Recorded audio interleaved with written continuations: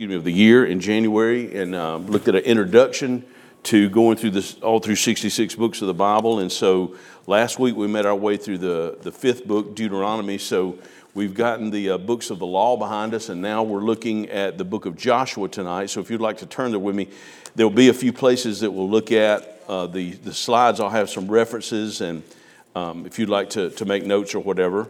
But as we go through tonight, this is, we're doing a bird's eye view of each book of the Bible. So the first night, the first of the year was just an overview, and then this is week 7 here with week 7 with our sixth book of the Bible. So we're going into Joshua tonight as we study this, and I have going to read to you a couple of things tonight out of a Old Testament survey when we get to a certain place in here tonight.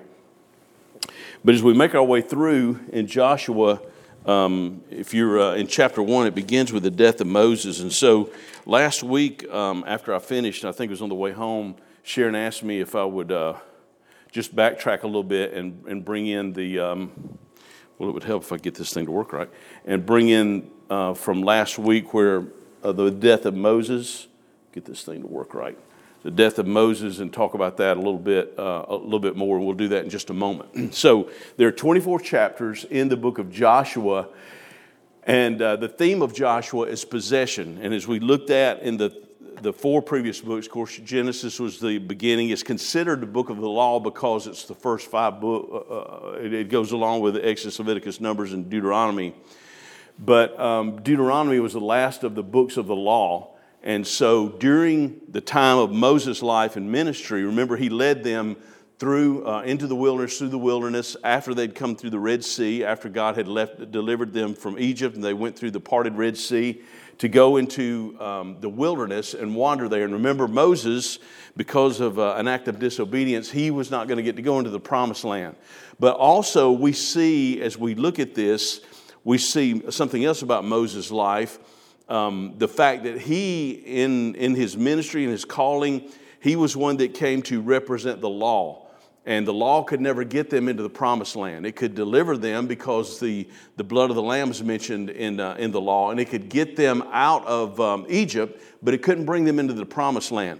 So Joshua, whose name is Jehovah is salvation, he is basically, it is the Old Testament name that's equivalent to the name Jesus. Both of them mean the same thing. Joshua and Jesus both mean Jehovah is salvation. And so, as I say oftentimes, don't let the Jehovah's Witnesses fool you, folks. The Jesus of the New Testament is the Jehovah God of the Old Testament. We call him the second person of the Trinity. He is the second person of the Godhead. So there are 24 chapters, and the theme of the book of Joshua is possession.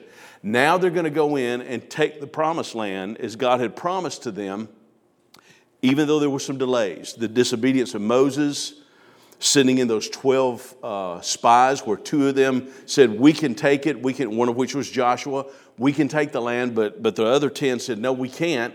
And so now they're going to go into the promised land, and most all of that generation that made it through the wilderness is dying off, with a few exceptions, such as Joshua and Caleb. So as we go into it, we see this is a quick breakdown, just a quick three-point, if you want to call that, breakdown of the book. And then we're going to go back and look at the chapters. In chapters 1 to 12, they enter into the land, as God told them they would do. We'll pick back up on that in a moment. And then in chapters 13 to 22, they divide the land among the 12 tribes of Israel. Well, 11 really, because as you know, the tribe of Levi didn't get an allotment because the Lord was going to take care of them. So it has the land divided. And then you see the last message of Joshua in chapter 23 and 24. And he has some very important words to say to them as they're in the promised land. And so they'll go in and they'll face some battles. And unfortunately, though they'll have some victories, some of them will only be partial victories. Because some places in the promised land, some of the tribes didn't completely defeat some of the enemies as they were told to do. So in chapter 1 of verse 1, it begins with the death of Moses, and it says, now after the death of Moses, the servant of the Lord, it came to pass that the Lord spake unto Joshua the son of Nun, Moses' minister, saying. So Joshua is Moses' minister. He's a servant to him. He's a minister. And it says that he died, and so Moses is left word for, or God has left word for Joshua, or told Joshua what to do now that Moses has died. And Moses had already given him some commands in the end of Deuteronomy before he died. But Moses dies, and the Bible has something very interesting to say about that. Hold your place in Joshua and go with me way over to the New Testament, to the next to the last book in the Bible, the book of Jude. Jude only has one chapter, but it has something interesting to say about Moses. We know that Moses was not able to enter into the promised land because of his disobedience. But something very interesting happens about Moses after his death. It says in the book of Jude, in verse number 9, it records something that's not recorded in the Old Testament.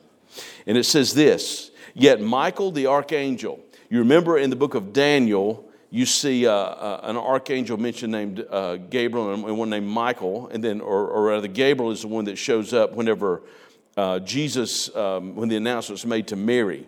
But Michael also, he's called an archangel here, and it says, "When contending with the devil." Isn't that something? Michael, an archangel, gets into a dispute, gets into a battle, so to speak, into a dispute over something. And look what it says it is here in this verse. Disputed about the body of Moses. Moses had died, and there was a dispute about it. And the scripture tells us that when Moses was buried, we saw last week in Deuteronomy, he was buried in a place where only the Lord knew where he was. But for some reason, the devil wanted Moses' body after he was dead. And so God sends his archangel Michael, says, "Michael, I want you to protect the body of Moses." Look what it says. "Durst not bring against him railing accusations, said, but the Lord rebuked thee." And so, at some point, apparently, according to what we know, go to Matthew 17, according to what we know in the New Testament, Moses' body, wherever it was buried, God told Michael, "I just want you to bring it up here to heaven. Just bring it up here with me. I want you to bring it up into heaven." Look with me in Matthew 17. So when Jesus, we actually looked at this verse last week, but I didn't mention about the body of Moses. We kind of didn't have time. Matthew 17, verse 1 to 5, it tells about when Jesus, just a little while before he's crucified, he takes the 3 of the 12 disciples, the 3 that he's closest to, Peter, James, and John, verse number 1, it says, "And brings them up into a mountain apart. He was transfigured before them, and his face did shine as the sun, and his raiment was white as light. And behold, there appeared unto them Moses and Elias," that would be the Greek into English for the Old Testament Elijah, same person.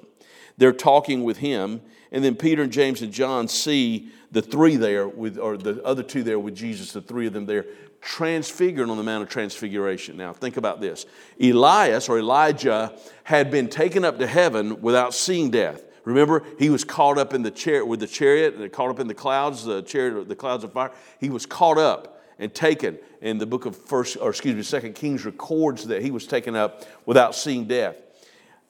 Moses, however, had died. And at some point, God took his body into heaven with him. And so there he was in heaven in God's presence. And now he appears on this mountain with Elijah and Jesus.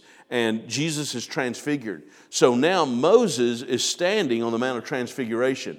And even though he did not get to go during his life on earth, he didn't go into the promised land, now he's there with Jesus. Isn't that an amazing thing? There he is on the Mount of Transfiguration with the Lord Jesus Christ. And so, for whatever reason, and that the devil wanted his body, God tells Michael, you go down and get him. And there was a disagreement, more than a disagreement. There was a fight over it, basically.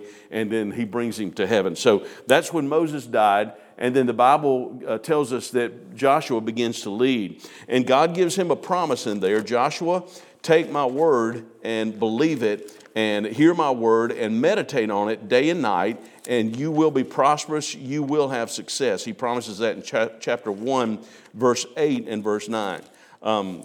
Before that, Moses had given the law, most of it verbally, audibly, but it's written down, and now he has the book of the law to live by. He has the promises of God. He has all the directions and the commands that God had given to the children of Israel for the tabernacle, for everything else they needed to know. And he said, this book of the law shall not depart out of thy mouth. So when you read over chapter 1 there, you see where he begins to lead them. Now he's taking the place of Moses. Moses had led them by the law, and now Joshua's leading them with the experience he got from Moses, and of course with God's direction and guidance to take them into the promised land. He begins to lead them. Chapter number 2, we see where there are 2 spies that go into the land of the ones that were sent in. When you see in chapter 2, look with me at verse 1. And Joshua, the son of Nun, sent out of Shittim 2 men to spy secretly, saying, "Go view the land, even Jericho." And they went and came into a harlot's house named Rahab and lodged there. So this is where the spies go in and they go check out the land. As you read this, and I thought about this, it never really hit me until I studied this, prepare for this week. But as you remember, when they went to the promised land the first time, there were how many spies? 12. 2 of them believed God. One of them was Joshua, the other was Caleb. So now when Joshua sends spies in, he only sends 2. He says, forget the 12, let's just go in with 2. That number didn't work out too good last time. 10 of them came back unbelieving. And so now he sends those 2 in, and they're protected by Rahab. Look with me, if you will, down to verse, let's see. Look at verse number 8. And before they were laid down, she came up unto them upon the roof. She said unto the men, "I know that the Lord hath given you the land, and that your terror is fallen upon us, and that all the inhabitants of the land is faint because of you." So when you look in the Scripture and you wonder sometimes, even in our day, how much do the heathen know about what God has done? Well, these folks, even though they were heathen in the land of Canaan, they were going to be driven out, they knew enough about the Lord to know what He had done. They knew by word of mouth that God had delivered His people out of Egypt, and He brought them through the Red Sea, and they were fearful. It says there in verse 9 that they were fearful. The land is faint because of you. Everybody's scared. Everybody's afraid of you. And then she goes into the next verse about how God dried up the waters of the Red Sea and led them through, and how they had destroyed and been victorious over some of their enemies. And then she gives a promise that when they come back, there would be a scarlet rope let down. And there is a beautiful picture of the precious blood of our Savior when the scarlet robe that's placed or put down for them later on for them to be able to escape, and they get out. So in chapter 2, Rahab protects those 2 spies from those that would try to do them harm of the people in the land there. And the promise of the scarlet thread is in verse number 18. So you go into chapter 3 and you see where they prepare to cross the Jordan River. And they go across it in the next couple of chapters. We read about that, but they go across the Jordan River, where after they go over, it talks about the fact they made it over, and how God told the 12 tribes, "I want you to have remembrance about this." But when you read down through starting at verse 1, reading down through there, pick up at verse 3.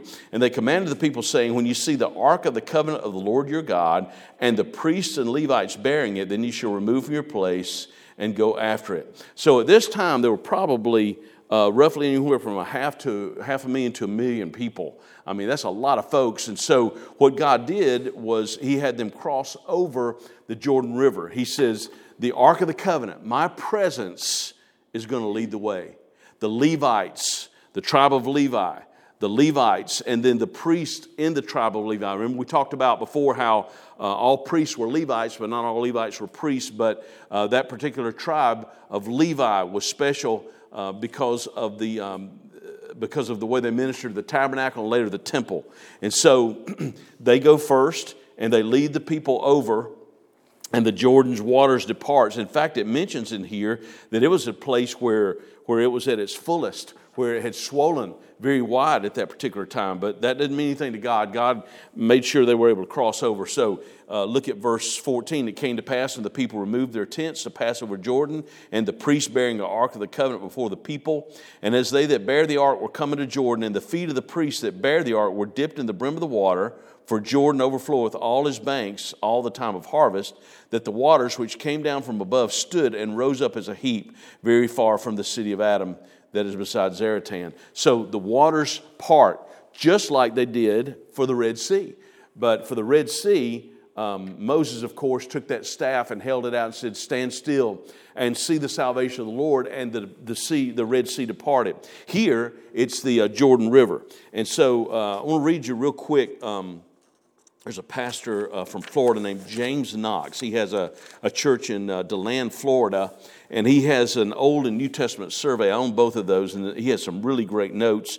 And real quickly, I'm going to read to you how the Red Sea and the Jordan River crossing, how they were similar but different. When they crossed the Red Sea, it was an exodus from the bondage they were in to the Egyptians. But when they crossed the Jordan, they were entering into the land of promise. When they crossed the Red Sea and came out of Egypt, they escaped a foe that pursued them. But when they crossed the Jordan, they were going into an area where the foe was away, or the enemies were waiting for them to attack. When they crossed the Red Sea, the Bible says God sent the east wind to hold back the sea, and there was nothing visible that held back the Jordan when it was parted. The Red Sea crossing was done at night, according to Exodus 14, but this was done in broad daylight when they crossed the Jordan. Multitudes of the enemies were slain when they crossed the Red Sea, whenever the waters came back, but none were killed this time. None of the enemy was killed. The waters were divided at the division of the Red Sea, and here they were made to stand as a heap, according to what we saw in chapter 3. One more thing, the enemy was very angry when they escaped, especially Pharaoh, but now when they cross over the Jordan, the enemy is going to be afraid rather than angry, because they feared what was coming, because they knew that God's people were coming in to take the land that he had promised them. So they prepare and they cross Jordan River as God had told them to do. This was a big step that they needed to make to get into the promised land. And so God gives them 12, or tells them to take of each tribe a memorial stone. They took one for each tribe in chapter 4 to remind them at any time when they're anywhere near the Jordan River, God was faithful. And they would look and see those stones, and they would see the faithfulness and realize the faithfulness of God. God brought them across the Jordan River. He had already brought them out of Egypt. He had brought them through the wilderness, the desert. Now he's taking them into the promised land. Chapter 5, Joshua has the priest observe the Passover, which was a very wise thing to do. Moses did that, of course, and it was instituted under the life and leadership of Moses, but they observed the Passover in chapter 5. And then in chapter 5, verse 13 to 15, Jesus appears to him as the captain of the host of the Lord's host. Verse 13, and it came to pass when Joshua was by Jericho that he lifted up his eyes and looked, and behold, there stood a man over against him with a sword drawn in his hand. And Joshua went unto him and said, Art thou for us, or for our adversaries? But he said, Nay, but as the captain of the host of the Lord am I now come. And Joshua fell on his face to the earth and did worship. And he said unto him, What saith my Lord unto his servants? And the captain of the Lord's host said unto Joshua, Loose thy shoe from off thy foot, for the place wherein thou standest is holy. And Joshua did so. Notice in verse 15, right off, one thing we see is very similar to when Moses was there in chapter 3 of Exodus, and God appeared to him in that burning bush. What did he tell him to do? Take your shoes off, take your sandals off, Moses, you're on holy ground. And that's what Joshua was told. But here's something interesting. This is why we know that this is an Old Testament, what we call pre-incarnate appearance of Jesus. Before he was virgin born in the New Testament, there were times he appeared to different ones, and here he appears to Joshua. Look again at verse 14 carefully. And he said, Nay, but as captain of the host of the Lord am I now come. Joshua fell on his face to the earth and did worship, and said unto him, What saith my Lord unto his servant? He worshiped. Had that been an angel, he would not have received that worship from him. So that was the Lord Jesus himself in a pre-incarnate appearance to Joshua, and says, Joshua, I'm with you. I'm going into battle with you, and as the captain of the host of the Lord, and he's the captain that we need to go into battle when we face battle in our lives, spiritual battles we go through. Then chapter 6, Joshua fit the battle of Jericho. They're about to go into take over Jericho, which is one of the first cities they were to take. And they go into to take the city, and remember they surround the walls, and they march around 7 times. On the seventh day, they march around 7 times there, and they march around and then the walls came tumbling down, as the old song goes, and they were able to go into to take the city as God told them they would do there in chapter 6. But something happens wrong at a place called for Ai, for a man named Achan. There was a man named Achan. He's described in chapter 7, verse 1. Right after the Lord brought that great victory, and they had great victory celebrating that, and the walls had fallen down. They fell down just as God told them they would do. Then you get to chapter 7, verse 1. But the children of Israel committed a trespass in the accursed thing. For Achan, the son of Carmi, the son of Zabdi, the son of Zerah, of the tribe of Judah, took of the accursed thing, and the anger of the Lord was kindled against the children of Israel. God had already told them, when you go in and you take Jericho, don't take any possessions with you. Don't do that. But one man named Achan, for some reason, he saw something and he thought, I think I'm going to take this. It looks good, and I think I'm going to take this back with me. And he disregarded the commandments that had been given. Look at verse, pick up at verse, let's start at verse 2 and read down to 5. Joshua sent men from Jericho to Ai, which is beside Bethaven, on the east side of Bethel, and spake unto them, saying, Go up and view the country. And the men went up and viewed Ai. They returned to Joshua and said unto him, Let not all the people go up, but let about 2,000 or 3,000 men go up and smite Ai, and make not all the people to labor thither, for they are but few. So they went up thither the people, about 3,000 men. They fled before the men of Ai. And the men of Ai smote them about 36 men. They chased them from before the gate, even into Shebarim, and they smote them in the going down, wherefore the hearts of the people melted and became as water. So Joshua rends, he tears his clothes. This is an act of humility. This is an act of crying out to God.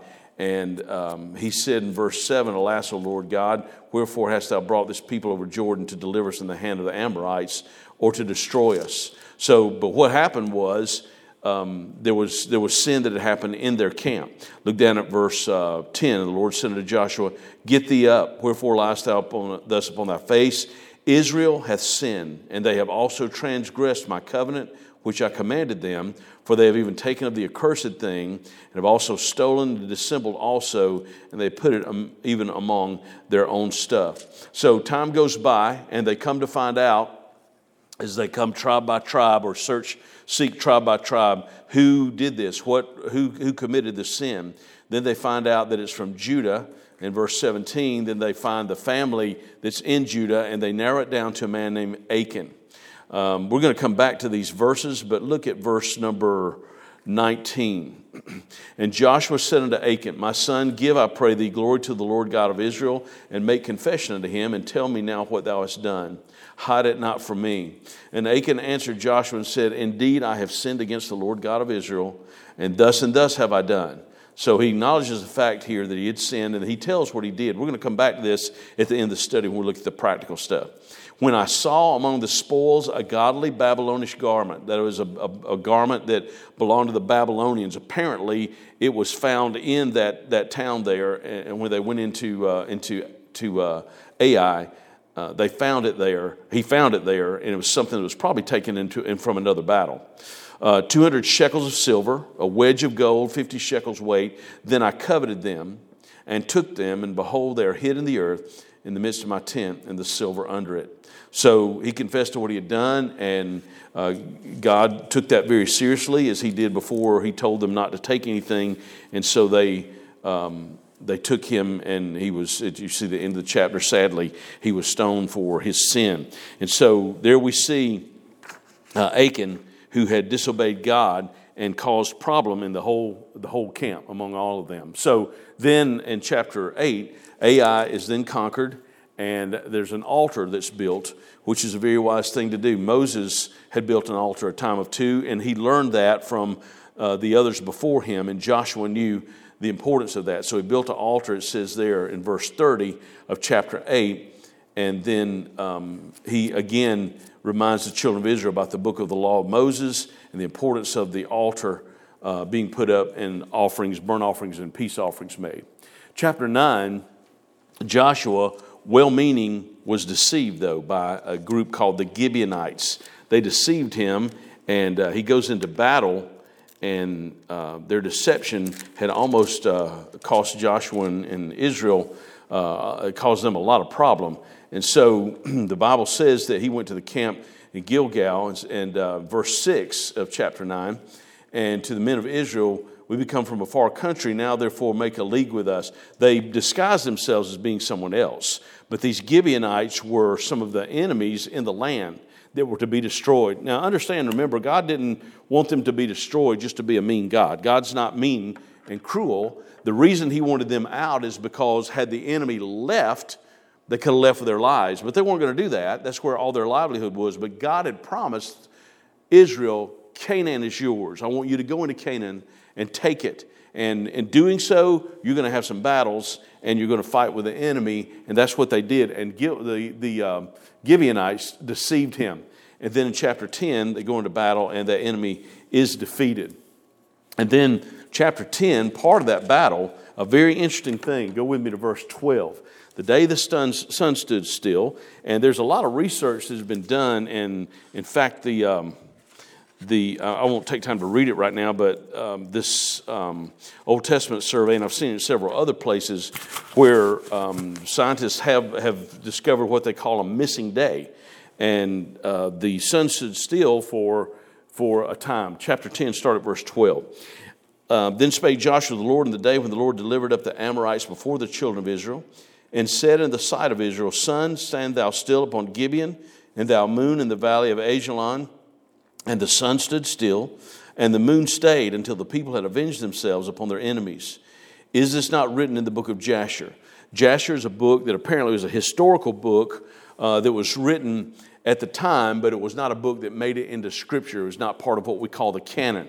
It probably has a lot of history in it, and probably a lot of accurate history, but for whatever reason, the Holy Spirit, through the New Testament church, did not see, well, actually in the Old Testament, but also through the New Testament church, did not see fit for that to be a part of the what we call the canon of Scripture. But it is a historical book, apparently, that was written about that time, and it records it. Verse 14, there was no day like before it or after it. The Lord hearkened to the voice of a man, for the Lord fought for Israel. There's several books that are called, lost books. There's the book of Enoch. You may have read or heard about that. Some of those are historical books, and if someone wants to read that as far as history goes, I don't see any problem with reading it. Just understand it's not included in Scripture, so there are going to probably be some things in those books that weren't in Scripture that may contradict Scripture.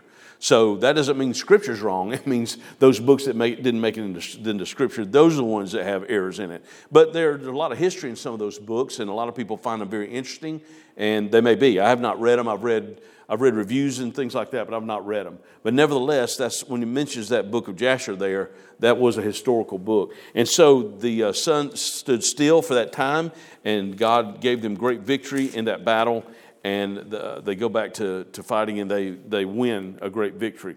Chapter 11, Joshua conquers some more enemy territory. It talks about the verse 1 of chapter 11. It came to pass when Jabin, king of Hatzor, had heard these things, he sent Jobab, the king of Madon, and the king of Shimron, on to the king of Akshaph. So a lot of enemies that they faced, and they were basically making league together to go into battle against Israel. And then some of the ones you've seen more since Moses' time, verse 3, the Canaanites, Amorites, Hittites, Perizzites, those are mentioned during the life and ministry of Moses. So they go in to battle further, and there's conquer some more enemy territory. Then you get to chapter 12 and 13, there are more to conquer, and then it lists the names of some of the some of the kings, and then the different tribes that were able to possess. And for example, look at chapter 13, verse 29. And Moses gave inheritance to the half the tribe of Manasseh, and this was the possession of the half tribe of the children of Manasseh by their families. And their coast was from, and it lists the names. We'll actually look at a map in just a moment and see some of these. But look down at verse 33. This is what I was talking about earlier. But unto the tribe of Levi, Moses gave not any inheritance. The Lord God of Israel was their inheritance, as he said unto them. Remember, that was the tribe that, from whom the priests descended from Levi. So God took care of them and places for them to live. And then also, remember, much of their food came from the tabernacle, from offerings that were made. Now we get into chapter 14. This is probably my favorite chapter in the whole book of Joshua. This is a chapter where God fulfills a promise. And in verses 1 to 5, Joshua has them divide the land as they've been doing, and it lists the coast, the different borders and coasts. But then when you pick up about verse 16, about verse 6 right there, down to verse 15, you start to read a wonderful. I love how this storyline, how this goes. Look at verse 6. And the children of Judah came to Joshua in Gilgal, and Caleb, the son of Jephunneh, the Kenizzite, said unto him, Thou knowest the thing that the Lord said unto Moses, the man of God, concerning me and thee in Kadesh Barnea. Remember, he and Joshua were 2 of the 12 spies that were sent to go in to look at the promised land. 10 of them came back and said, there are giants there. We can't take the land. There's no way we can take it. But Joshua and Caleb believed God. We can do this. We can take the land. And yet the vote was the majority. They went with 10 instead of 2. And the Bible says in that next chapter in the book of Numbers, they spent the whole night mourning and weeping before God because they realized we lost our chance. We messed up. We should have believed those 2 spies that said we can do this. One of them was Caleb. God promised something special to Joshua, and He promised something special to Caleb. Joshua, when Moses dies, you're going to be my man for Israel. You're going to lead them until you die, and you'll go into the promised land. Caleb, because you believe me, I have a very beautiful, special place. I have a mountain for you. There's an old song many years ago that was written. I want that mountain. How many of you know that song? I want that mountain. So it's the one that talks about where the grapes of Eshcol grow. Remember when we talked about the promised land, they said that they stretched out that big bunch of grapes where it took 2 men to carry all those grapes. And so he wanted his mountain. God promised it, and he wanted it. And when God promises something, we can stand on his promises. Verse 7, look at this. 40 years old was I when Moses, the servant of the Lord, sent me from Kadesh Barnea to spy out the land and brought him word again as it was in my heart. Verse 8, nevertheless, my brethren went up with me, made the heart of the people melt.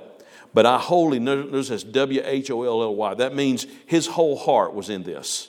He believed God. He trusted God. I wholly followed the Lord my God. And Moses sware on that day, saying, surely the land whereon thy feet have trodden shall be thine inheritance, and thy children's forever, because thou hast wholly followed the Lord my God.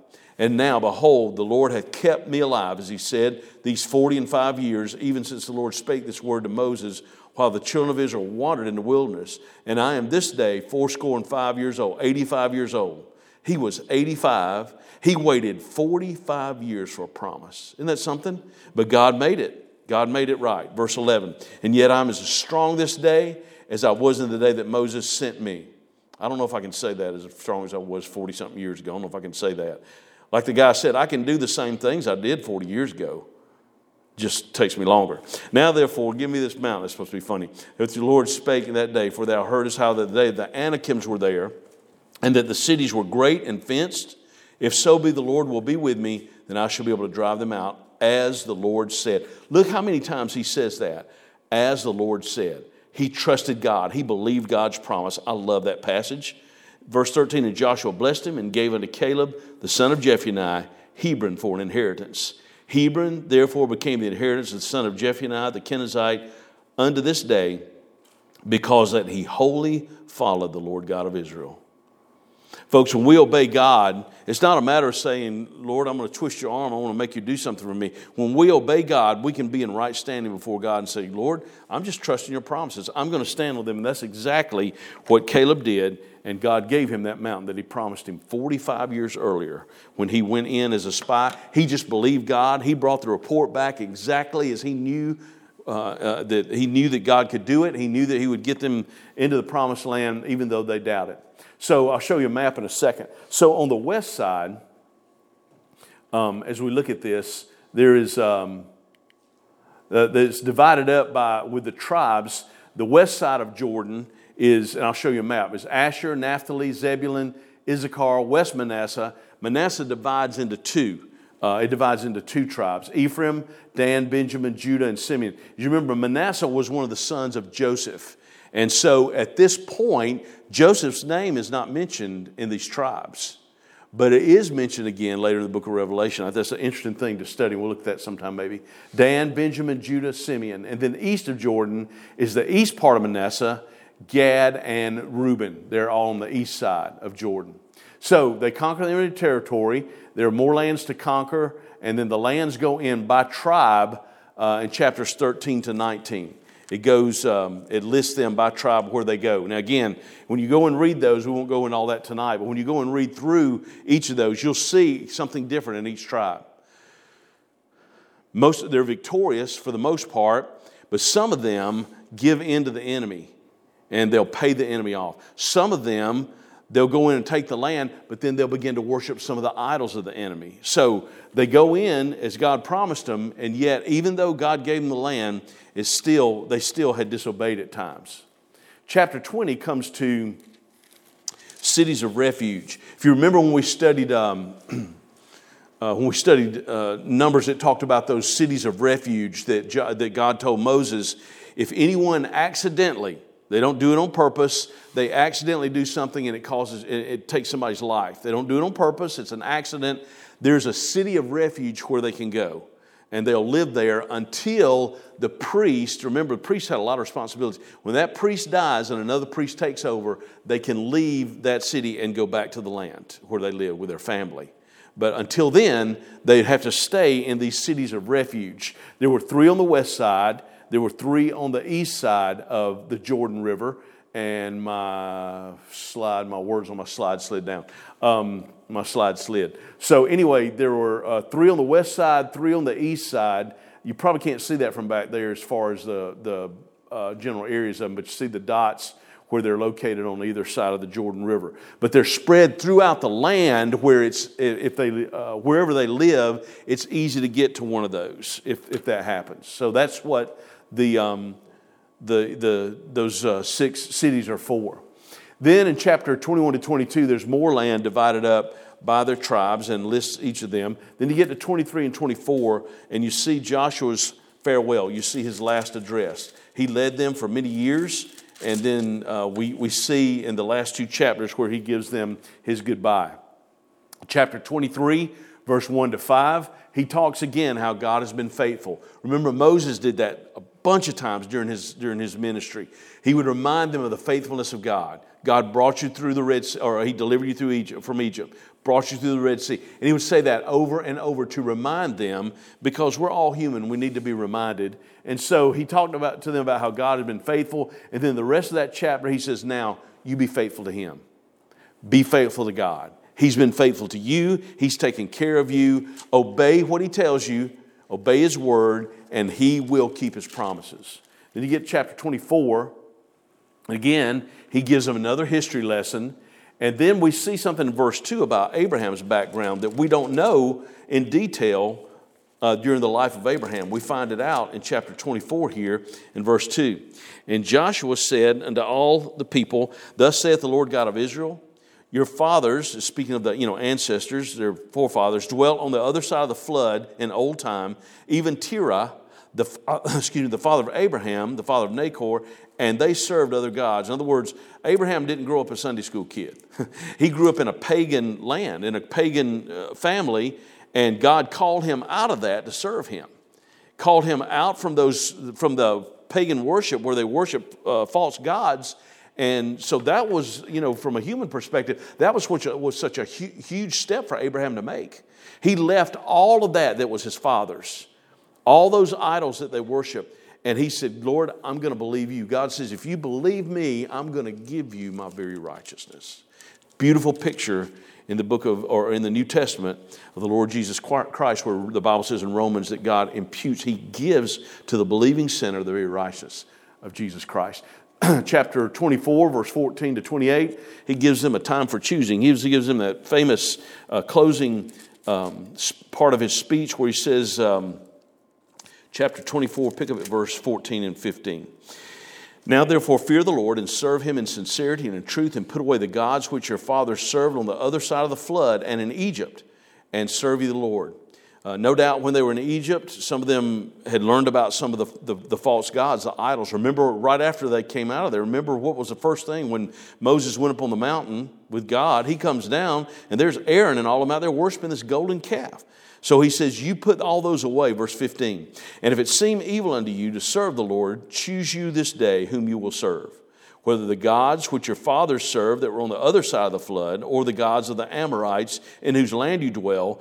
But as for me and my house, we will serve the Lord. So he tells them you have a choice to make. Joshua dies in verse 28, and then we see his legacy, and then a promise is fulfilled. I preached on this back in January. A promise is fulfilled. When Joseph died in Genesis 50, he told his brothers, when you get into the promised land, your descendants get into the promised land, don't leave my bones in Egypt.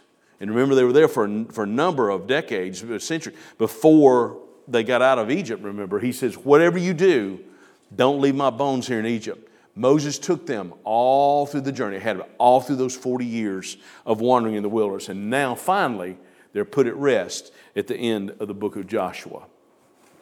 Let's look at a couple of things. Our alternate routes, how it's similar to other books.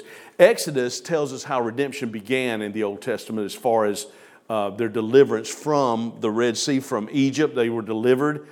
And in Joshua, we see redemption complete. They were delivered from the enemy. Now they're being delivered unto the promised land. Another thing we see, someone has well said that Ephesians is the Joshua of the New Testament, because Ephesians tells us of our spiritual blessings in Christ. Joshua talks about the physical land. Remember we said Israel and the church, one of the differences, Israel, God gives physical promises to his physical Old Testament people, the Jews.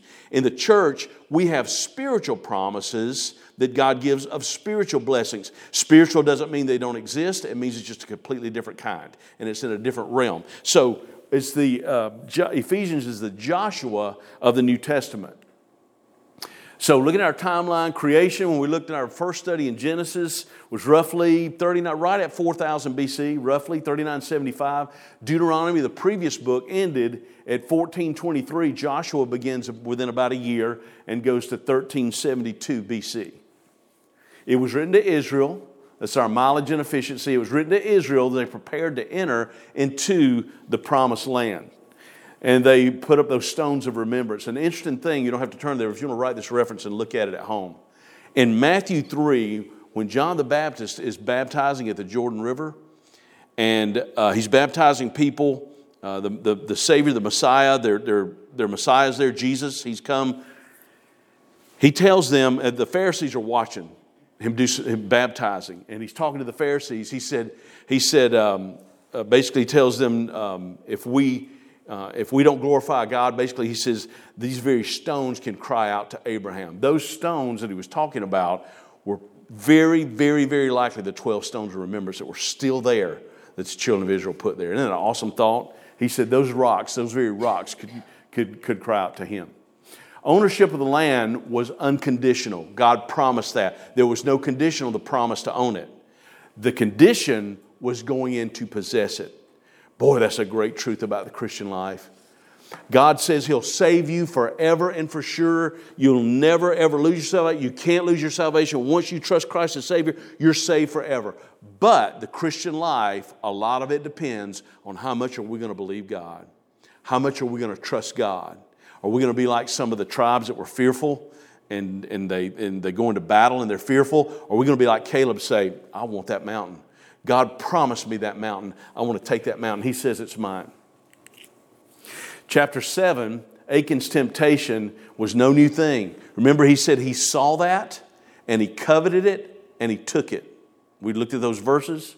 Same thing happened to Eve. She saw that fruit was pleasant to the eyes, to desire to make one wise, and it looked like it would be delicious. Very same thing. When Jesus was tempted by the tempter, by the devil, by our enemy, when he had been fasting in the wilderness, he tried 3 different ways to tempt the Lord Jesus. It had to do with what he saw. It had to do with food one time. Remember? Turn the stones into bread. The way of temptation doesn't change, folks. It's the same all the time. Just different things the devil uses to tempt us with. 1 John 2 says, all that is in the world, the lust of the flesh, the lust of the eyes, and the pride of life is not of the Father, but is of the world. Tune up. We're promised our Canaan, but I've already said this really, we must possess the blessings of our Canaan, of the Christian life. A lot of times in songs, and it's well-meaning, when people talk about, you'll hear songs about crossing over Jordan and going into Canaan, about Canaan being heaven.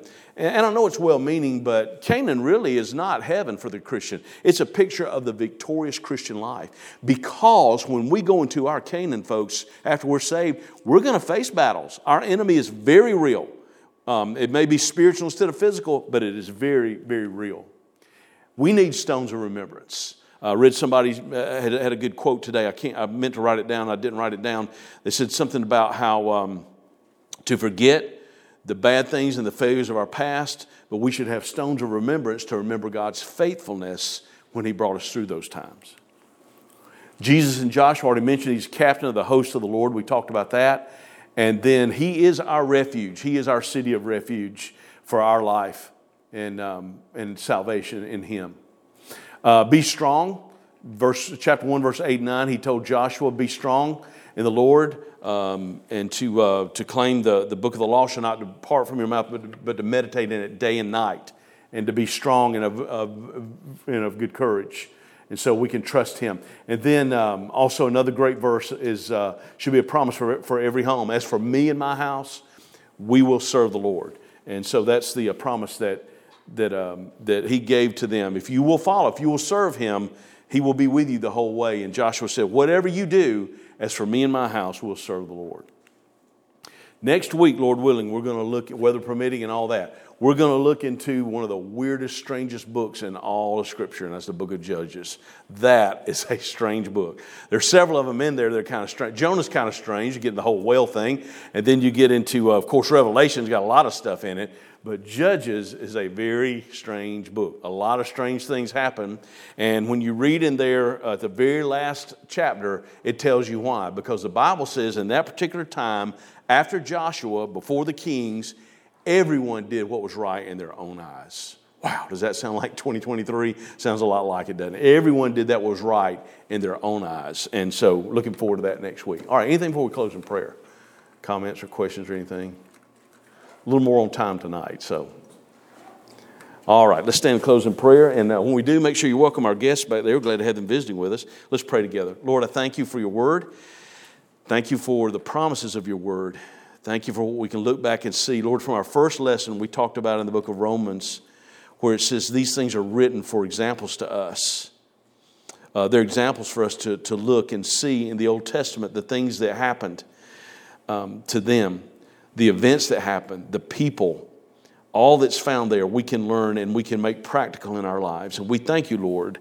In the book of Joshua, there's so much there, and we can only cover so much in a one-night overview, but Lord, there's so many things there that we look and see the faithfulness of God on every page.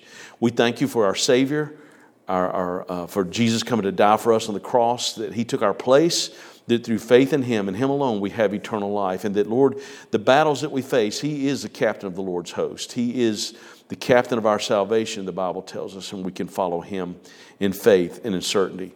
I pray that you'll watch over us as we leave from here tonight and keep us safe, Lord, as we go through the week. We ask it in Jesus' name. Amen.